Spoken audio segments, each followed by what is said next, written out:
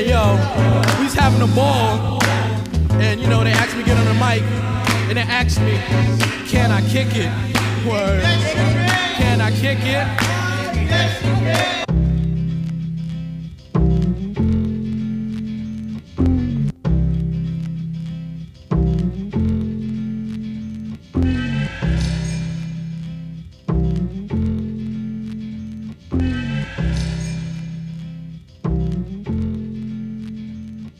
All right, guys, what's going on? Welcome back to the CW Clinic. My name is Chris. I'm your host. I am hugely impressed about how great you guys are as an audience. I appreciate you. I love you. And you know what? I'm here to help you. And, you know, we put a lot of time and effort into these shows. It takes a team to produce these shows. It takes 4 people to produce this show in particular, 5 years in. And we know that we're helping you because we're getting a lot of feedback and we appreciate you guys. So if we're helping you and you haven't left us a review yet, I would ask you to go on your favorite channel, drop us a 5-star review. Let us know your biggest takeaways from this show or any show, so we know that fundamentally that we're on the right track helping you guys. All right. So today we are going to talk about how to be a great leader moving into 2023. And in all reality, with the leadership that we have in America specifically, let alone the world, being a great leader really isn't going to be that difficult because there's such a drastic lack of leadership in our country, in our states, and in the world. And I'm going to teach you how to do that for yourself and really hone in on these skills. We're going to talk about learning leadership, adding value, excellence in leadership, traits of all leaders, and what we possess. So don't forget to do those reviews. Now let's talk about how to be a savage leader in 2023. Let's get into the show. All right, guys, number 1, here is how to be a savage leader in anything in life. Entrepreneurial or not, it all starts with you. And it starts with your self-awareness. Number 1, self-aware. Any great leader is self-aware. They understand their strengths versus their weaknesses. For example, strength, leadership; weakness, patience. Any great leader is self-aware. And you and your team need to be aware of your strengths and weaknesses. And I know I talk about teams all the time. Guys, your family is your team. You and your dog is a team. You and your cat is a team. You and your 1 employee is a team. You and your 4 employees is a team, and so on and so on and so forth, right? Your sports team is a team. So you being a leader or wanting to be a leader, harnessing self-awareness, right? This is what it comes down to. You have to understand your strengths and you have to understand your weaknesses. And if you're struggling to understand those strengths and weaknesses, right, and you really want to pull together, a really good thing you could do is step in front of the mirror and be honest with yourself, and or get your best friends together, all together in the same room, not on Zoom, in the same room. Crack open some wine, whatever you need to do, some High Noon, some White Claws, some bourbon, and be like, you know what, guys or gals, hey, what do you think my strengths and my weaknesses are? Lay it on me. And you're going to learn through other people's eyes your strengths and weaknesses. As long as you can stay in control and not get triggered, they're going to tell you what you need to know to start on your self-awareness journey. And if you start on your self-awareness journey, you're going to be a savage leader because the best leaders are ultimately self-aware. Number 2, your influence depends on how well you help others. Now, we've talked about this pretty in depth on the show, and if you need more explanation on this topic, we have actually shot shows on it. Just browse the show and find the topic that's related. But the point is, your influence as a leader depends on how well you help others. So, for instance, right, I'm using myself personally. I talked about this in a recent show, A Day in the Life of an 8-Figure Entrepreneur. And what does that mean? Your influence depends on how well you help others. Well, this is what it means. When I wake up at 5 a.m. until 8, 9 a.m., depending on the day, 5 to 9, let's just say 4 hours. Those 4 hours are dedicated to me, my morning routine, and my exercise. After that 4-hour mark, the rest of the time that I'm awake, 9 a.m. to 9 p.m., those 12 hours are dedicated to anybody else that needs my help. Of course, I have a schedule, but the point is your influence depends on how well you help others. And the first step is realizing that you're here as a leader to help other people. They are not there to only help you. You are there to help them. And as a leader, if you take care of yourself first and dedicate the rest of your day to helping other people, eventually you're going to get really good at helping other people. And when you get really good at helping other people, you are going to become an excellent leader.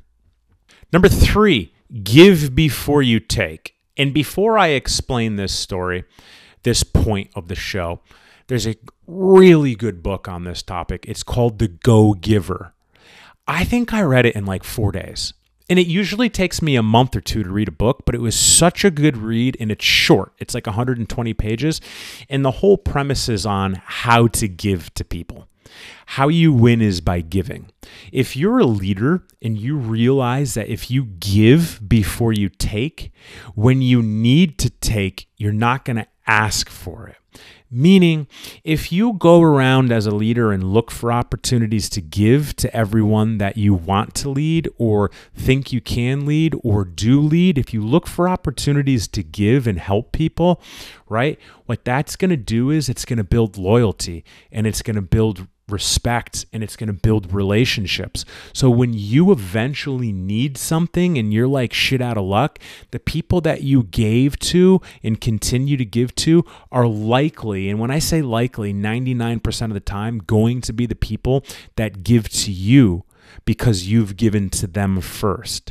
So never, ever, ever forget the power of giving before you take. And if you want to read a really good book on it, I highly recommend the book, The Go-Giver. Here's a big one. Number 4, never keep score. And the reason why I put this in to this show on leadership is because never keeping score was one of the biggest takes that I took from the book, The Go-Giver, right? The Go-Giver talks about to give and give and give and so on and so forth and how to do it as someone who wants to be successful, right? But one of the biggest lessons that I took from that book was, if you want to be a great leader, never keep score, right? So what does that mean?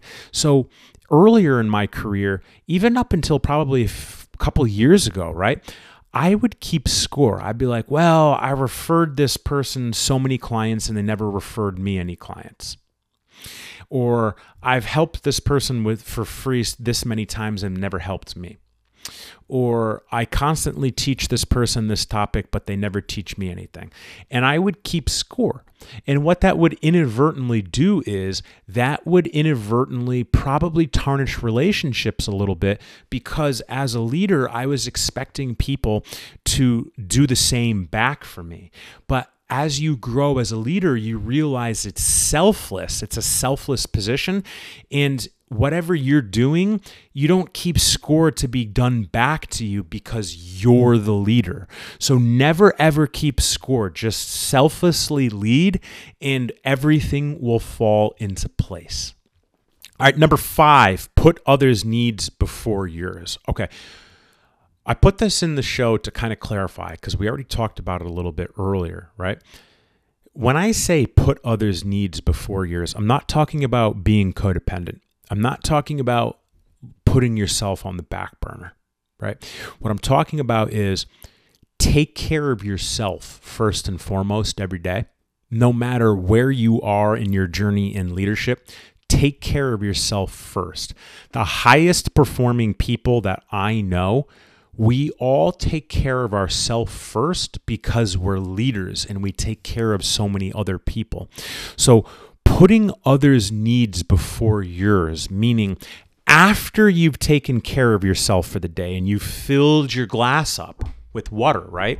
If you fill your glass up with water and energy, then you put everybody else's needs first. And what this motion is pouring from that glass full of water, and you're putting everybody else's needs before yours because your needs are taken care of first and foremost. This could be a really slippery slope in life, let alone leadership, but understand the preference to putting other people's needs first are that you've taken care of yourself first and foremost, and then you put everybody else's needs first the rest of the day. I feel it's that important, and that's why we're talking about it twice in one show. Number 6, putting everything together. If you put all of these steps together, right, everything that we're talking about, you will become a selfless leader. And when you become a selfless leader, the impacts that you create can create empires. Selfless leaders create empires. Selfish leaders create fear. And putting all of everything together in the mix that we just talked about is what a selfless leader is and does. And selfless leaders are going to be how to lead in 2023. As a selfless leader leading in 2023, you will make serious impact because a lot of people are scared. And if you're a selfless leader putting other people first after you've taken care of yourself, and you give before you take, and you're not keeping score, and you're being that selfless person, you're going to be the hero. You're going to be the ray of light. You're going to be the leader that people have been praying for. And the first person you start leading is yourself. The second people or thing you start leading is your team, and then the impact grows from there. And I promise you, if you put all of these tools together and work on them daily, you will become a selfless leader, which means in 2023, you will be a savage of a leader going into the recession. All right, guys, that's what I got for you today on the podcast. I appreciate you. I love you. Make sure you drop those reviews for me. Help me out. I'm helping you. One hand washes the other. Give before you take. Go kick some ass, and I'll talk to you soon. Can I kick it? Yes, you can. Well, I'm born. Can I kick it? To my tribe that flows in layers. Right now, Fife is a point sayer. At times, I'm a studio conveyor.